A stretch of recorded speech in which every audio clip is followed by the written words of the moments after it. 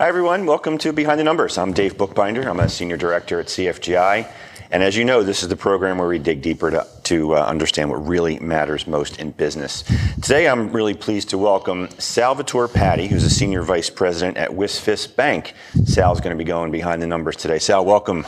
Thank you, David. Happy to be here. It's great to be here in a in-person setting as well. I know these are rare occurrences these days, so I appreciate that. And I'm sure everybody who's watching does too. Yes. So, Sal, always start out by just asking the guests to tell the audience a little bit about who they are. So why don't you tell us a little bit about yourself, maybe a little bit about WSFS? Absolutely. Because WSFS is a name that I'm guessing a lot of people may not be familiar with. Yes. WSFS. And what I'll say is, I'll get into that in a minute, but let me start by my background. 28 years in the banking business, and pretty diversified career in commercial banking as well as wealth management. I'm a director of commercial banking and wealth management for WSFS, and WSFS is not a slogan, right? It's actually our name. And what it stands for is we stand for service. So we're governed by a simple mission that if we do the right thing by our clients and execute on our relationship management structure, good things will happen. Right. So we're, the longest standing financial institution that's headquartered in the greater Delaware Valley region. We're headquartered in Delaware. And our target market is Pennsylvania, in New Jersey, and Delaware. When you look at our lines of businesses and how we go to market, obviously we have a retail platform in the region here, commercial banking, small business, treasury management. New Lane is our leasing arm, private wealth management, as well as Cash Connects, which helps with ATM logistics. So we moved into the Philadelphia market through the acquisition of Beneficial Savings Bank. And that penetration is allowing us to be able to grow the market. And we're doing that with a great team in place. Great. It's an awesome background. So we're going to be talking to business owners and entrepreneurs and financial leaders about things that are going to be germane to them as we roll into the new year. But before we dive into that, you're also the chairman of the PIDC. Why don't you tell folks what that is and why that matters? Yes, PIDC is the Philadelphia Industrial Development Corporation. So I've sat on the PIDC board for quite some time. I was elected chairman of the board in April, and they are the economic development arm of the city of Philadelphia. And our focus at PIDC is to be the engine that fuels job growth in the city of Philadelphia. And we do that through various programs. And especially during the pandemic, we were very instrumental in administering a lot of the programs for small businesses in the region. And it's a great team, which has a significant amount of impact to the Philadelphia region. Yeah, well, congratulations on that. I know Thank you. That's part of your overall philosophy of giving back. Yes, absolutely. Nice. Absolutely. So let's jump into the topic, so to speak, Sal. So 2020 has been just a insane kind of year for everybody, right? We've all had to figure out how to adapt and survive and pivot and so forth. And some of us have been very lucky being able to work from home. Others have seen their businesses crumble. And I'm sure you've seen it all in your space too. So what have you seen in terms of this concept of business survival? How are your clients getting through? Have they gotten through 2020? Yeah, you talked about the word pivot. And if you look at in March, everyone had to pivot. And clients had to go into a virtual setting. You figure everything was shut down, and you were looking at, in some cases, 90% to 100% of these businesses in a virtual setting. And you're in an environment that, it's changed. It's changed that you were not expecting. But that change, in my opinion, if you adapt the infinite mindset, it brings opportunity. Right? Because change is looking at different ways, whether that pivot is embracing technology on how you do things. It's having that infinite mindset around that. If you're going to have a finite mindset, in my opinion, what that does is that you're just waiting for things to go back to the way they were. And given to where the pandemic has brought us, I just don't see that happening. If anything, what it has done is it has pretty much accelerated a lot of the strategic plans that companies are facing. Like if you had a company out there that was looking to adopt a digital strategy that may have been 5 years out, that digital strategy is here. Yeah. Right. We're going to see that, when we go back, that the new normal is going to look totally different, especially when you get into, workforce design, where you're going to have companies that are, still going to have people working virtually and some people in the office. So that, from an office environment standpoint, you're going to see a change there. So a lot of good change, but for some, it's something that is going to be challenging, and for others, it's really reinvention and moving forward. Yeah. So you mentioned infinite mindset. Did you happen to read the Simon Sinek book? Yes. So I love Simon Sinek, and I listen to him a lot, and it was really inspirational for me when I listened to his 5-minute talk to his employees about the finite and the infinite mindset. And why don't you enlighten the audience about your perspective on the infinite mindset? What does that mean? Yeah, so the infinite mindset is really centered around change, okay, and embracing change, and looking at it as a way for you to continue and reinvent your business. But then more importantly, David, it's really making sure that your employees are engaged in doing that. So whatever that change may be. And Simon Sinek talks about, he brings up how, the internet has changed everything. And then he brings up Starbucks, for example, where, when Starbucks came in, the coffee industry changed. Right.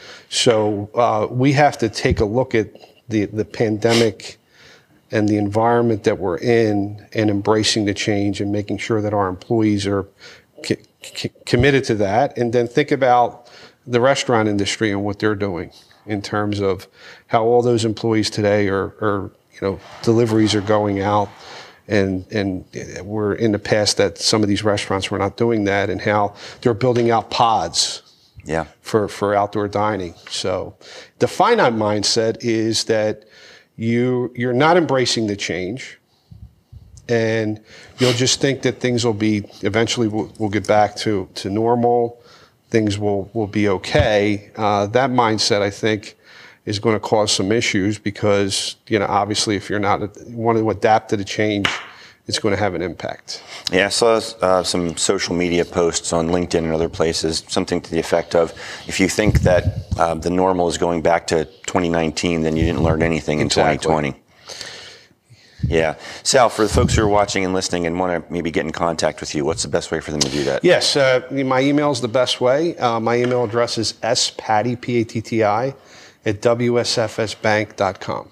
Yeah, we have about 5 minutes to go in the first segment, Sure. but I want to just pick up on something that you just talked about in context of this infinite mindset about getting employees engaged. So you know that you're preaching to the choir on that, but what does that mean to you about getting employees engaged, and how do you go about doing that? Yeah, so the best thing that I love is leadership and how you engage employees and get them all committed, especially in an environment right now. It's really reaching out and making sure that they understand the strategy, the mission. When you look at WSFS, we have such an excellent culture around that, where our associates not only have pivoted, but have also, you look at our retail partners, how they come into the branches every day and do the things that they have to do.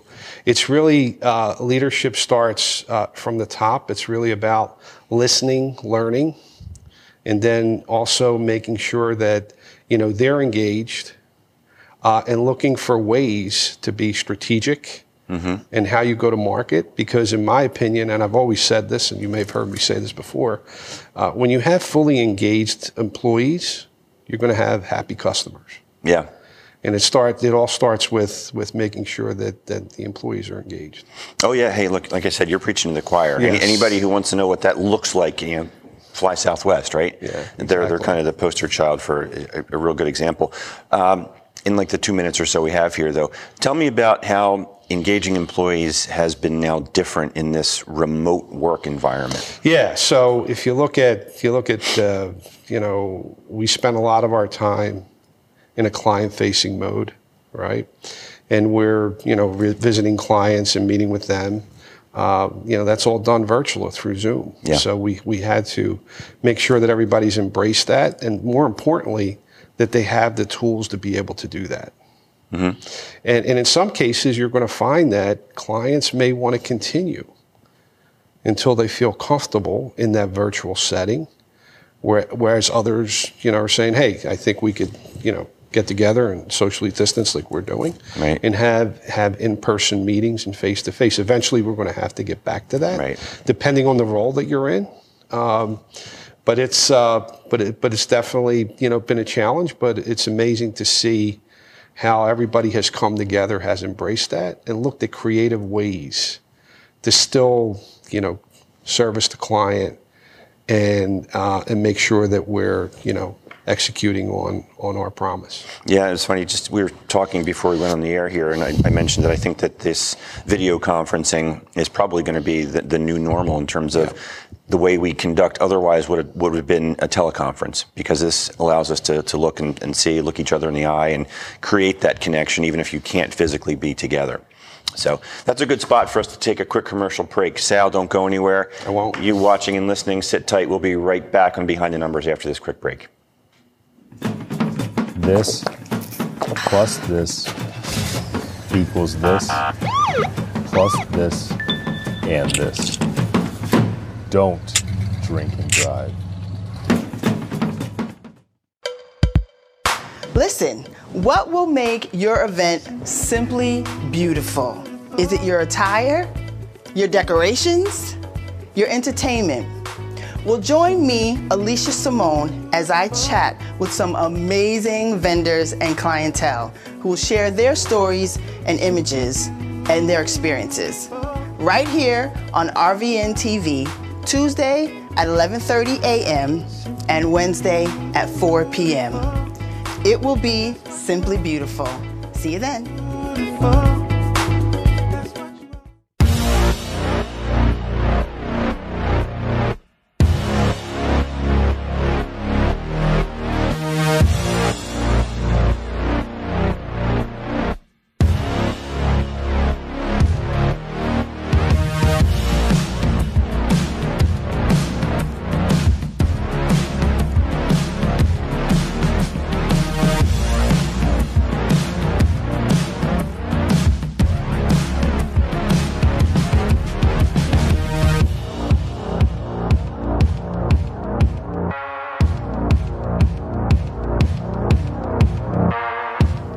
Welcome back to Behind the Numbers. I'm Dave Bookbinder, and today we're talking with Sal Patti, who's a Senior Vice President at Wisfis Bank. Sal, a lot of good stuff covered in the first segment. Let's jump into the things that our business owners are listening for now. Your ideas, advice for them, for what they should be thinking about as we're about to head into a new year.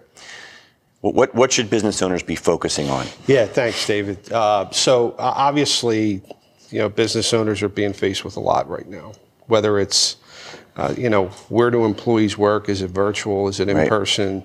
The other is, what does the layout of the workplace look like?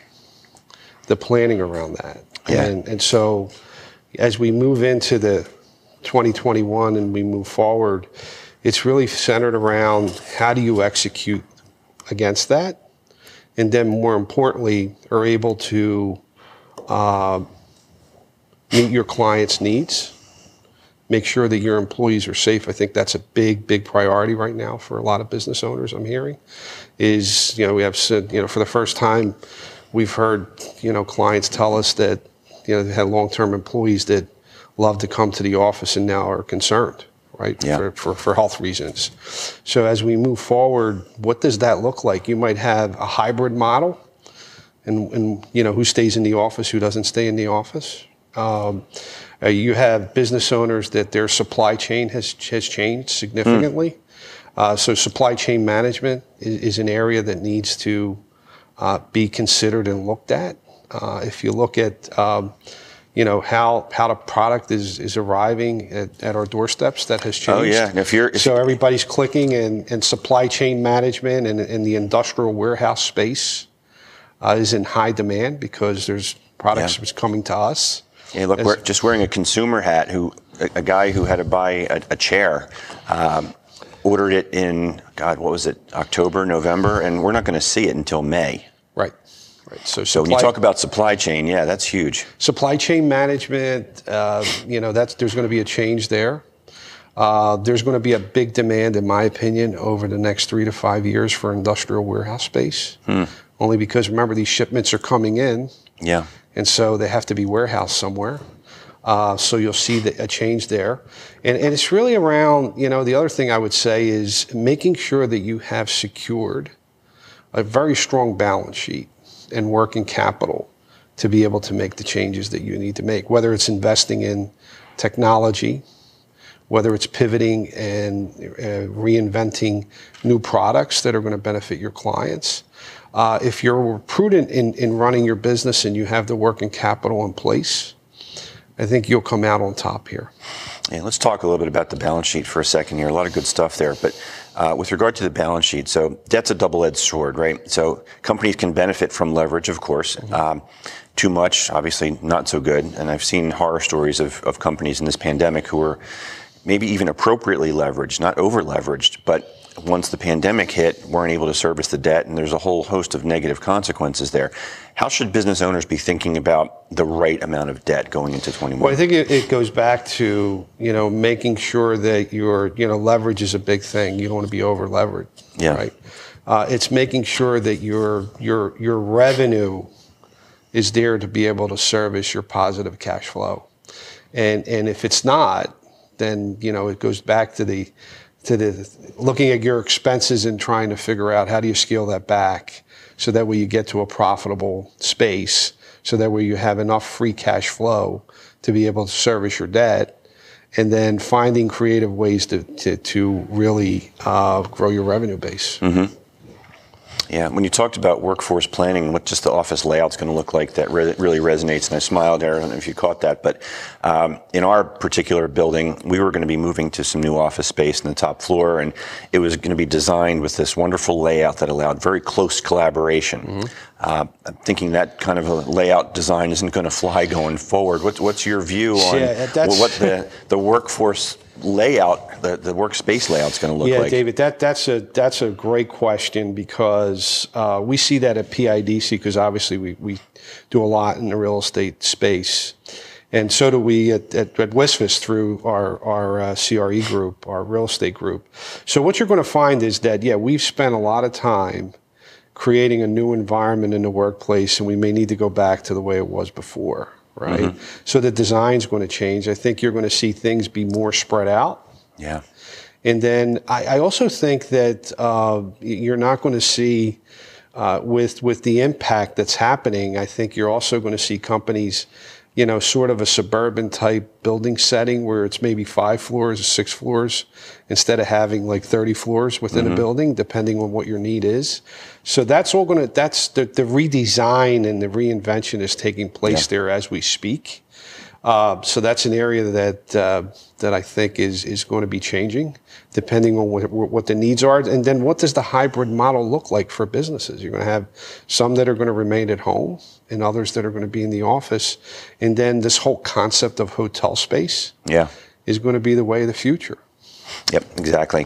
I'm right there with you. Sal, for folks watching who want to get in contact with you, what's the best way for them to find you? Yes, my email address is spatti, P-A-T-T-I, at wsfsbank.com. Awesome. I want to talk about another subject that's near and dear to the hearts of business owners, succession planning. Yes. Let's talk about that from your lens. I mean, you've seen it, in your commercial lending background as well as your wealth management background. What are some of the things that business owners should be thinking about? I always tell folks that at a minimum, think about a succession plan or an exit as a process. It's not just an event. It's something that you need to prepare for well in advance. But I'm going to hand you the mic, so to speak. Yeah, so that's an area of big interest at the moment. It started before the pandemic, and then I think the pandemic has escalated that. And when you look at our wealth group, there's a big focus for us to be able to sit down with our existing commercial clients and do a succession plan. And it's really centered around, the first thing that these owners will say to you is, how do I do it? How do I do my succession plan? And we spend a lot of time working on, what are the priorities, right? Does that mean that you're going to sell your company? Do you have family that's going to take over the company? And then more importantly, what about your employees? You're going to see a lot of business owners that are saying, my employees have been, really committed to my business, and I want to find a way to be able to give them ownership. So the whole ESOP structure over the last couple years has been really attractive. ESOP, employee stock ownership plan. Yeah, exactly. An ESOP plan where they're actually the structure is to be able to work in a way where employees get ownership in the business, right? So then it's the question is, when do you do it? Yeah. And so timing becomes important. So if you look at the current economic environment that we're in, you're going to have a lot of business owners that say this might be the time for me to either enter into an ESOP or sell to a third party, right? The other is valuation, which it's making sure that there is a proper valuation of the business, and so that way we have a better understanding of what the value is. And then it's really the other thing is centered around family, right? So once you've maybe engaged in the ESOP or ready to sell your business and you know where the valuation is, how do we come in and communicate that to the family and set up trust and be able to create an infrastructure across generations? And all that's predicated on the idea that the family gets along. Yes. Far too often in these kinds of circumstances, they don't actually play nice in the sandbox together. Yes, that's true. And so I've seen situations where you might have the patriarch or the matriarch of the family saying, it's time for us to sell this business, and we want to do it in a way that really impacts our family long term. But the communication doesn't happen to the very end. Yeah. And then there's a trust agreement that says, okay, this is the trust, and this is how things are going to be administered, over different generations. And but then you do have cases where you might have a partnership where two may not agree that it's time to sell. So you spend a lot of time going through the discovery process and conversations around that to get to a good place where everybody benefits from what we're trying to accomplish. Yeah, let's talk about the seller mindset, if you don't mind, because psychologically it's oftentimes a big hurdle for a business owner to give up their baby, so to speak, and exit 100%. What's been your experience, and what have you heard from folks about their interest in either staying on or the reluctance to sell until they have a thought about what's the future look like? Yeah, so it's sort of mixed, right? So you have, I've clients that have reached out and said, there is no succession here, I'm ready to sell. But I worked extremely hard for my business. And so I want to be able to get the right multiple, but I want to be out. Yeah. And then set up a trust plan for my family and how I move forward from there. You have others that are saying, depending on who I partner up with and get married with, I may want to consider staying on. So I go back to, this is several years ago, we had a client that I never thought would sell his business. And he came to me and he said, Sal, no one's going to take over my business. No one wants to be in this. My kids, I know how to take care of them. So I basically am going to sell to a competitor. And so the first thing I asked him is, what are you going to do? You live and die your business. And his response to me is, I want to stay on for 5 years. And he was very strategic. What he did is he took less money up front and said, let's be a partner in building the business and pay me out over 5 years depending on how we grow our EBITDA. Right, so that's an earn-out structure. That's an earn-out strategy. And so then after the 5 years, when I talked to him, I said, are you staying on another 5? Absolutely not. I'm finished. So it's all a function of who are you going to partner up with, and then what's the next strategy for you personally. Yeah, we have about 2 minutes to go, but just to finish off on this topic, we've talked a little bit about what companies should be doing, but what are the mistakes that you've seen folks make as they're thinking about the exit plan, the succession plan, that if you had a chance to tell them 3 years in advance, don't do what you did or don't do what you're thinking of doing, what might you say? I'd say go through a thoughtful process. Make sure you engage with all of your advisors, whether it's your bankers, your accountants, and make sure that it's a good fit. Because I agree. I mean, I've had clients that are looking at a big number and are saying, gee, this is really, really good. Let me get out. But then, after a few years, they're saying, well, why did I even do that? So it goes back to planning. Planning is very critical when you're looking at succession planning, and making sure that you're vetting everything out and that your advisors are front and center in, what's the next step you need to take. Yeah, you've got to have the right team. You need a quarterback so that somebody's driving it and they're all working together for your best interest, Mr. Miss Client. Absolutely. Yeah, and one other thing I would just put an exclamation point on valuation. That's what I do all day, every day. But in the exit world, it's not always necessarily about getting the highest multiple to get your max valuation in that moment, because there are trade-offs and considerations and deal structure, as you talked about with earnout. But from a wealth management perspective, to put that on for a second, you could help a business owner do quite well with maybe somewhat less proceeds if it's managed correctly on a go-forward basis. Exactly. So then it basically what it boils down to is how do we manage that over time? Right. So that way that the next generation is going to be the recipient of that wealth that's been created through that sale. So maybe you're actually taking that infinite mindset into that aspect as well. Exactly. How's that for pulling it all together? That was unplanned. It's getting creative. That's what happens on live TV. Sal, thanks so much for joining us on Behind the Numbers. Thank you. We've been talking today with Sal Patti, who's a Senior Vice President at WisFist Bank. And if you want to get in touch with him, he's told you how to do that. If you'd like to get in contact with me, you can find me on LinkedIn, Facebook, and Twitter. And be sure to hit the subscribe button so that you can stay on top of everything that we are up to here on Behind the Numbers. Until we meet again, stay well, everybody. Take care.